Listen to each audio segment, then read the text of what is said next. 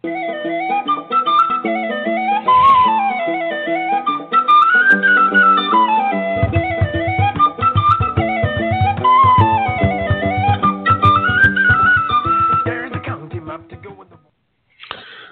morning and welcome to HRTech Weekly with Stacey Harris and John Sumser. One step closer. Good morning, Stacey. How are you? Morning, John. I'm doing well. I'm calling in from home, getting ready for the holiday week here in North Carolina. So it's kind of nice to be home for once. Great, and I'm sure it's blanketed with snow for the holidays in North Carolina? No. Blanketed with leaves, though. Lots of leaves. Blanketed with leaves over the river and through the woods to grandmother's house. That's this time of year. That's right. So what's in the mailbag? It's a light week, being a holiday week here in the U.S. Some of the news that we have is from our international community because a lot of them are continuing to work while we take most of the week off here in the United States for Thanksgiving. And then we have some interesting, I think, conversations to have around what's happening with net neutrality. Those here in the U.S. Have been following that conversation for a while. It's back on the table again. We have some conversations, I think, based off of some work you're doing in the artificial intelligence space and whether or not there is going to be some standards or some regulations or some, maybe a better way to put it is recommended approaches to sort of governing your artificial intelligence in your organization. And then, internationally, there's some interesting news happening. If you follow Australia, HRTech, there's IntelliHR, it's announcing its IPO. Unleash, which is a European-based, which used to be known as HRTech World Congress group that does events, has appointed a new head of strategy there. And we also see that HRP and CIPD are partnering to create an advanced HR community in Singapore, which will sort of be along the lines of what I would assume is sort of like a SHRM leadership level group. So all of that happening internationally. So lots of little things to talk about, but probably some interesting stuff if you're looking at international HR technology, and definitely some interesting stuff if you're looking at artificial intelligence here in the States. So where do you want to start, John? Well, why don't we just go through the mailbag and see what happens. So IntelliHR, do you know anything about IntelliHR? I don't know much about them. I have heard of them. They're fairly a small organization, but one of the things I've noted is that smaller organizations on the HR tech side seem to go IPO earlier or more likely to go earlier in the Australia-based market. This is an Australia-based organization, and it is an organization that focuses on the automation of HR processes and data analytics. The reason it sort of caught my eye when I was looking at some of the information this morning was they are basically commenting that they're going to invest in the automation of HR processes with a focus on analytics at the base, which basically means they're sort of an HR platform, but their goal is to have it sort of underpinned by the analytics. And we've been talking about that for quite some time, that automated services and analytics become sort of the natural next pairing for artificial intelligence. So it's just interesting, I think, to watch what's happening in the Australia market. They're starting to see more and more of these organizations go public, I think. So yeah, it's fascinating. I'm looking at their numbers, and they've got 26 employees. And the idea that an operation with 26 employees would be a public entity, you'd never get away with that in the United States. The basic minimum threshold is you could get away with going public at $50 million in revenue.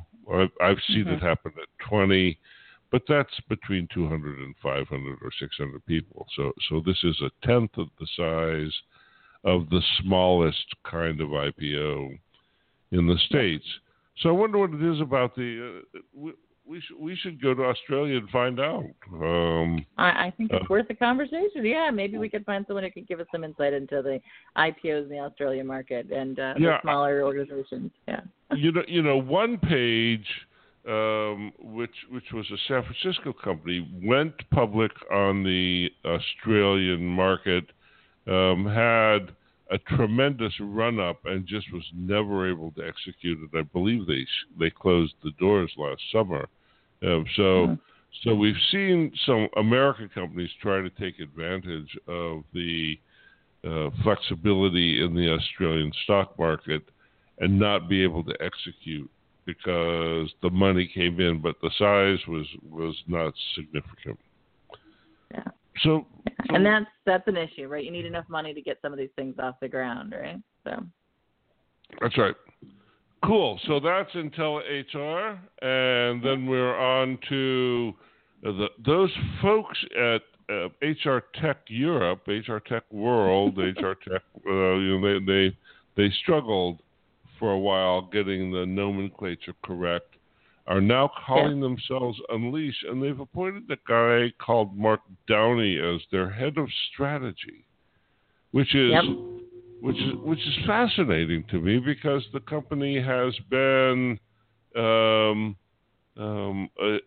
classic example of CEO-led strategy for as long as I've known it. So that's a big change there. It is a bit. This is a gentleman from Ireland. He's an engineer with hands-on business experience, an MBA from Central European University in Budapest. So he works in the area where they're headquartered there.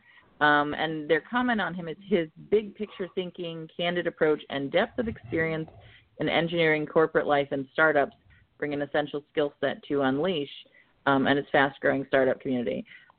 So, I think, part of what they're also saying in the statement announcing his hiring is that they are planning on offering more to their communities, particularly their startup communities, so their innovation network of organizations that are sort of in that little startup group that always gets the stand-up booths at events, where they're a little tiny little screen and they're all sort of crunched together and they stand for 8 hours straight and you kind of feel bad for them, but they love having the opportunity to be at these events.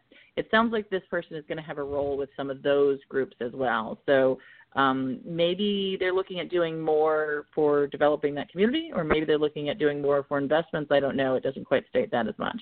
So.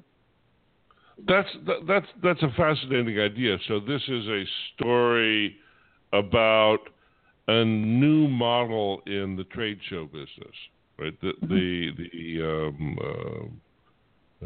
HRTech World or Unleash has been a simple trade show operation, and now they're going to start doing something that looks like a cross between incubation and lead generation for startups. I wonder, it'd be very interesting. We should probably get these guys on the phone and see if they're going to be taking equity stakes in these companies, because that's a logical thing to do if what you're doing is chaperoning them through development with an engineer and lead generation with a trade show. Do you think there's any, and I guess, the thing about trade shows is they never do comment on the fact that they're not vendor neutral. They're basically the highest bidder gets the space, at least on the trade show floor, right? But does that call any concern in place from your perspective, or do you think this is just sort of the natural evolution of where these things are heading? Well, there aren't any particular rules. There's no law about how to run a trade show, and a collective of companies is kind of what this is just not a very American approach to organizing one of these things. This is as if there's in my town there's a company called O'Reilly Publishing. And O'Reilly Publishing is the brainchild of Tim O'Reilly and his partner Dale Doherty, and they have been for 30 years, the biggest, most focused, and most successful publisher of technical manuals for software developers in the world. And Tim, who is widely sought for his advice about technology, Tim built an adjacent business called O'Reilly Alpha Ventures, which is a highly successful venture capital fund that invests in early stage startups. And so that model, which is technical information plus startup development done by the same team or same guy, is a very interesting model here. He's done it to extraordinary success. So maybe that's what Mark Coleman and his team are up to. It'd be very interesting to understand if that's what they're after. Yeah, well, it's definitely worth some conversations with them. I mean, they've definitely increased the membership of their attendance pretty dramatically in these sort of global events they're doing. If they can show that same kind of increase in this sort of investment area, it could mean some major growth for them. So it's definitely a place to watch. Sort of on a similar note, IHRP, for those of you who know, sort of international HR professionals, and CIPD, which is sort of the European-based, particularly the UK-based group, which is Certified Professionals, Chartered Institute of Personnel and Development, CIPD, right? Have announced a partnership to create an advanced HR community in Singapore.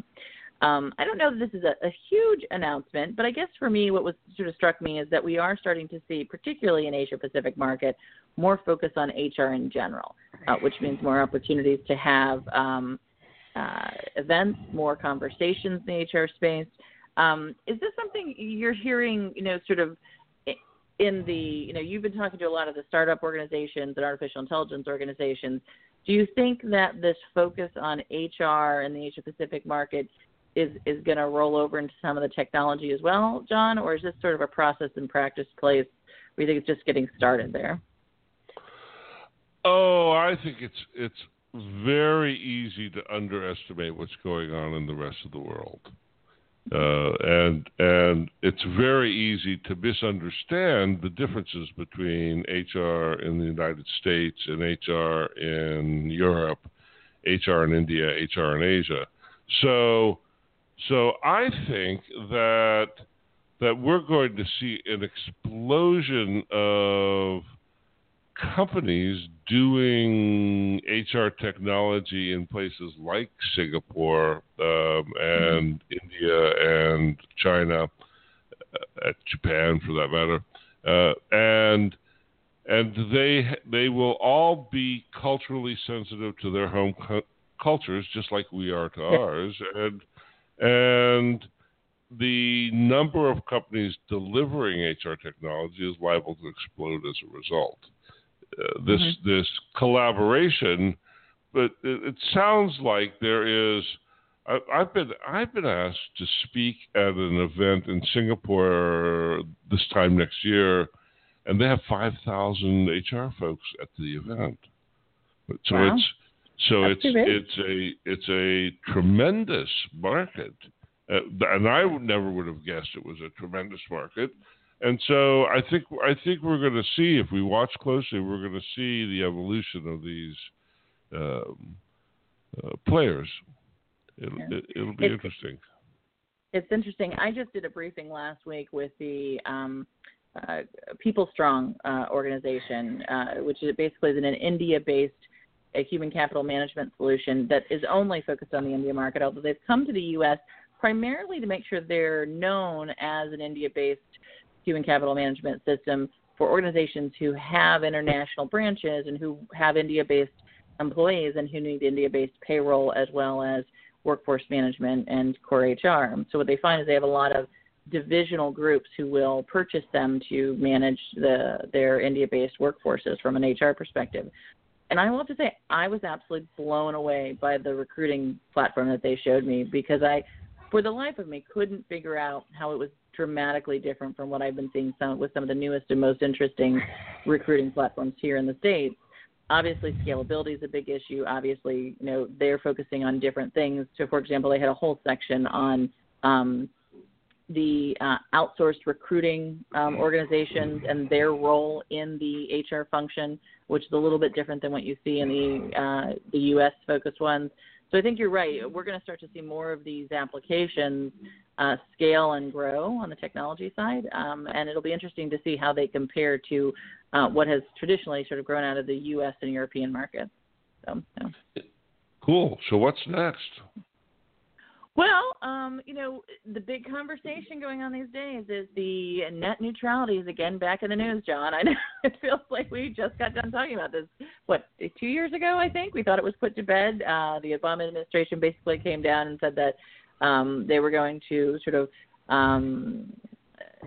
based off of the amount of feedback they got and the amount of concern they got in the market, set regulations that would not allow the ISP vendors to basically charge more for faster access in the internet, not to individual people, but to the people who actually have the content, basically. So, we all buy different speeds of internet when we buy our various, broadband or not broadband or internet speed applications. We pay for that, but the people who provide content do not have to pay to make sure their content is on a faster speed road, basically, on the internet. And that is basically what's happening right now. It looks like the FCC is rolling back those regulations and basically saying they're going to put in place the idea that these organizations will self-regulate. They will promise that they will not do this, but they're not going to mandate or regulate them. So are you hearing a lot about this in your neck of the woods? I'm sure the Bay Area is all up in arms on this one. Well, it's really interesting. This is another political divide question, right? The Democrats like companies like Facebook and Google, the content providers, and the Republicans like Comcast, Verizon, AT&T, who are the bandwidth providers. And so net neutrality favors the Republican companies and disadvantages the Democratic companies at that top level. The question for content providers like HR Examiner is crazy, right? The degree to which we won't be able to participate, where the degree to which there'll be an additional latency in our services can't be overstated. And so we've been able to, I've been able to compete for 25 years with really big companies because the net has been a standard, and you got the same service as everybody else, and that's about to change. And so, so I think the real concern that you may not hear is from small companies. The bigger companies in the Valley, the companies who dominate our conversations, have to figure out how to navigate this and can't really complain very loudly about it, and they can't really afford to upset either side of the debate, so they'll just write the bigger check, and it'll flow down into their pricing. That's less of an option when you're smaller.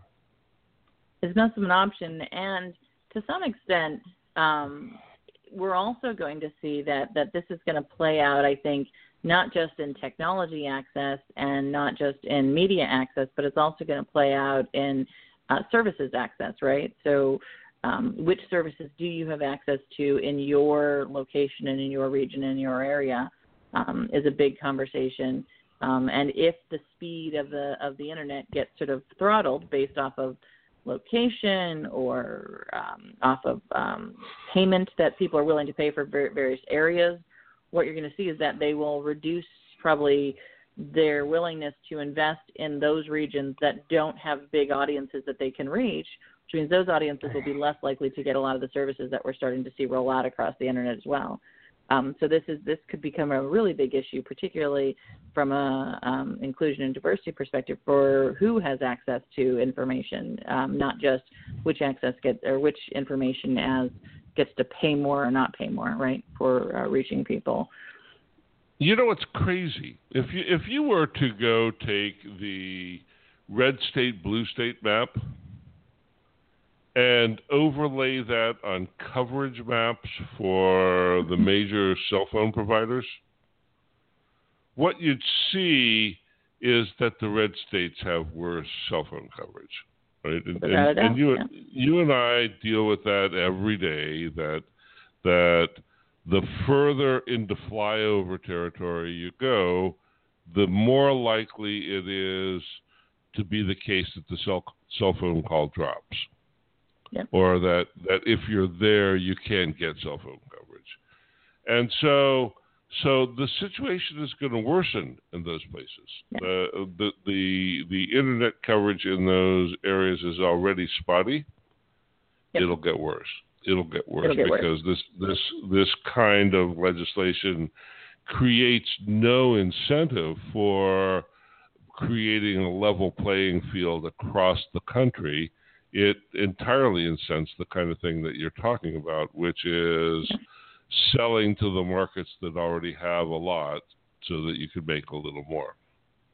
Yeah, exactly. And this comes right on top of a commission vote in the House, I think it was in the House last week, around the media outlets and the fact that they're now weakening rules, the FCC is, for support of independent local media. So for those who probably don't follow a lot of journalism, there used to be a very, very important sort of regulation in place that you couldn't own two radio stations or two media outlets by the same person or company, right, in a local region. And this was really important when there were sort of three stations, 3, 5, and 8, or maybe 2 or 3 radio stations, so that basically you wouldn't get all your news from a single source, right? Basically you would then have, Channel 5, Channel 8, Channel 6, whatever you had, would all sort of have different owners, which meant they had sort of more neutral perspectives in the market, right? And they would have real competition between them as well.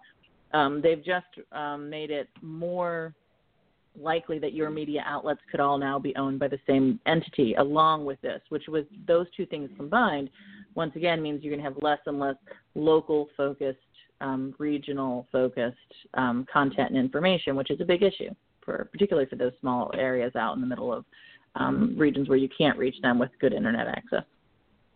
Yep. Well, we are certainly articulating the point of view of the people who are against this change in net neutrality.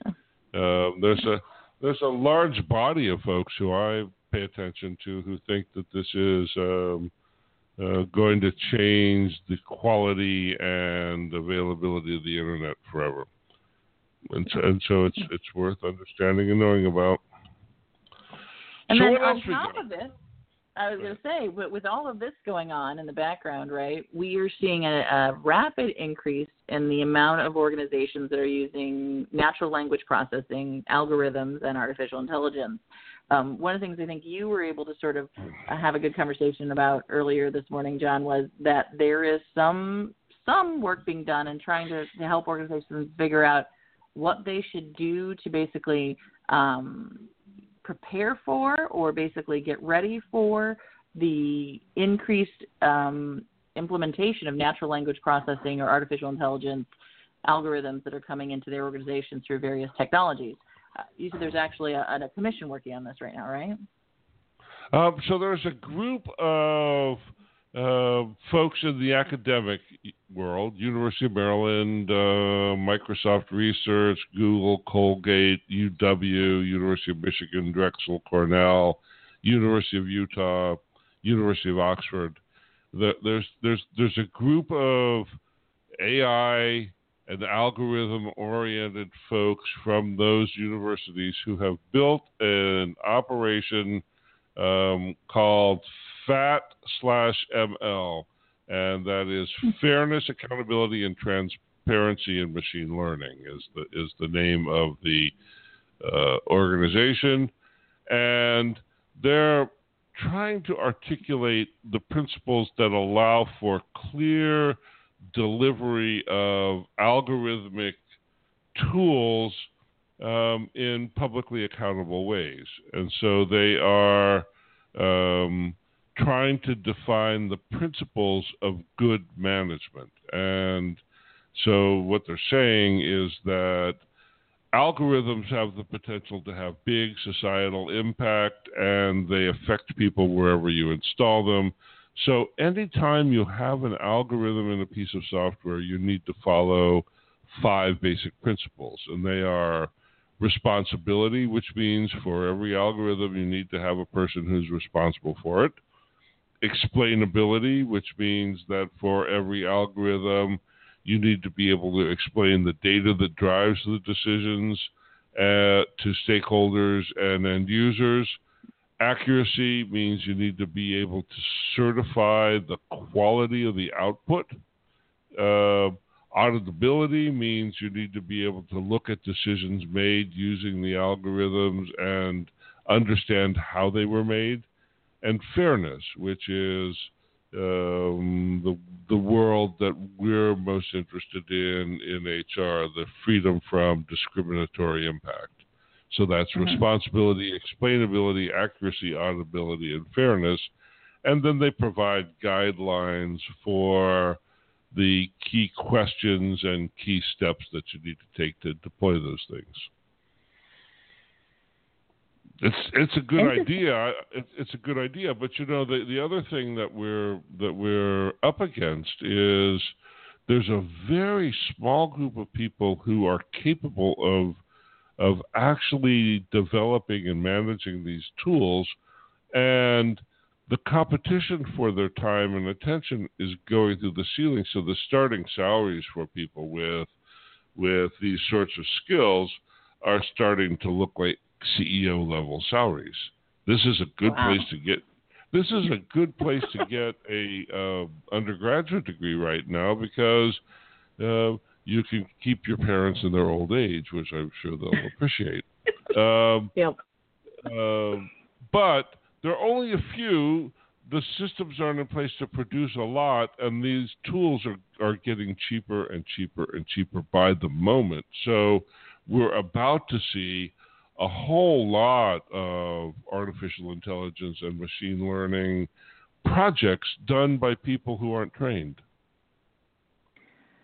Which was somewhat scary, because if it sort of reminds me of the early days, of programming, where, programmers were in such high demand, back in the day, before people could sort of do a lot of work on, sort of GUI-based interfaces, right? And when GUI interfaces next came out to, develop basically software, almost anybody could develop software, because they didn't need to understand the underlying language. But what happened in many cases is you created software that wasn't very good at integrating, or that didn't have really good, security, backgrounds, or that didn't have, really great sort of ability to sort of grow or scale, because you didn't understand the underlying issue. And is that similar to what we're going to be seeing here with this natural language processing issue, and undergraduates coming out with that type of background? Well, it's going to be amazing to understand this, because the way that you do development in this area is not the way that you do development in software. Mm-hmm. Right. So this initially sounds like another thing you throw over the wall to IT, but the basic processes that you use to do software development are not the same as the basic processes that you use to develop algorithmic insight. And so in many of the startups that I talk to, the two functions are kind of segregated, right? Data and intelligence over on one side, and software, which is more like the user interface and extraction from the database that's created by the software and intelligence people, is how the company's organized. So what the scientists in the data science and machine learning segments do is build models where what the build and test models. What the software people do is more linear than that, and build yes nodes. Yeah. And so it's going to be really interesting to see if we can generate the same kind of enthusiastic amateur that we developed in the early days of software, because it's more like that than it is other things. So the perfect person for this role is basically a behavior-based economist who understands algorithms and a really high levels of math, right? Oh, I think the perfect person for this is more like somebody who would have fun building a house of cards, and is good at looking at a situation where you have to balance something on two supporting pieces to get the whole structure put together. I'm not sure at all that education is exactly how you get people who are good at this.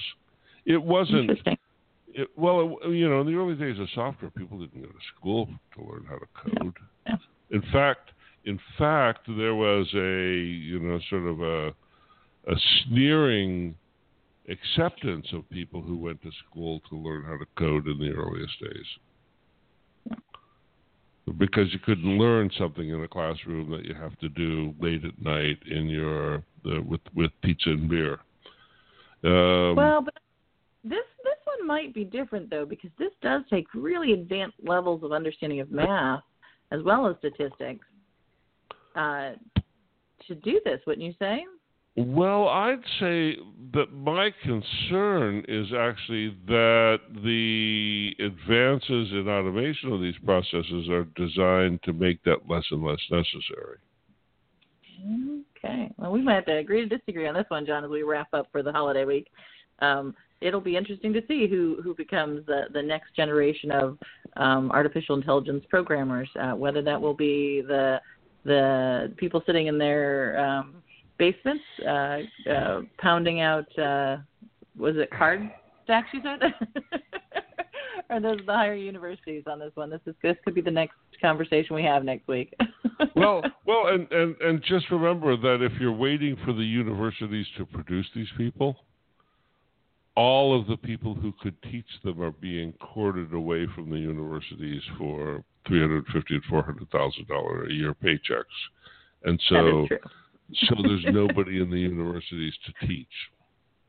That is true. I will say that is definitely one of the things we're seeing on the documentation right now. Yeah. So in other words, those who have them right now are going to be the ones. So it's a shame. So unless somebody really is excited by startups, they're going to be the ones that are struggling. So as you said, That's a right. lot of people will be doing it with a limited amount of information.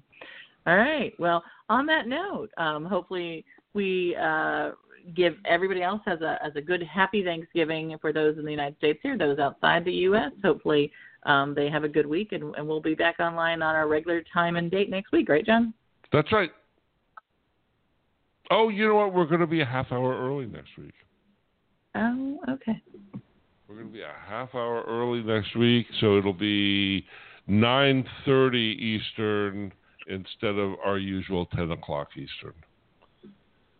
Which means you'll be up way before the birds then next week. Oh, right? I'll be in beautiful Miami, Florida. Okay. so it will feel early to me, but it'll look like the middle of the morning to everybody else. That's right. You and guys with will be at that, a recruiting conference. Yeah. Yeah, that's right. And with that, thanks for doing this, Stacey. I hope everybody who's listening has a great holiday, and we will see you next week. Thanks, everyone. Bye-bye now. Bye.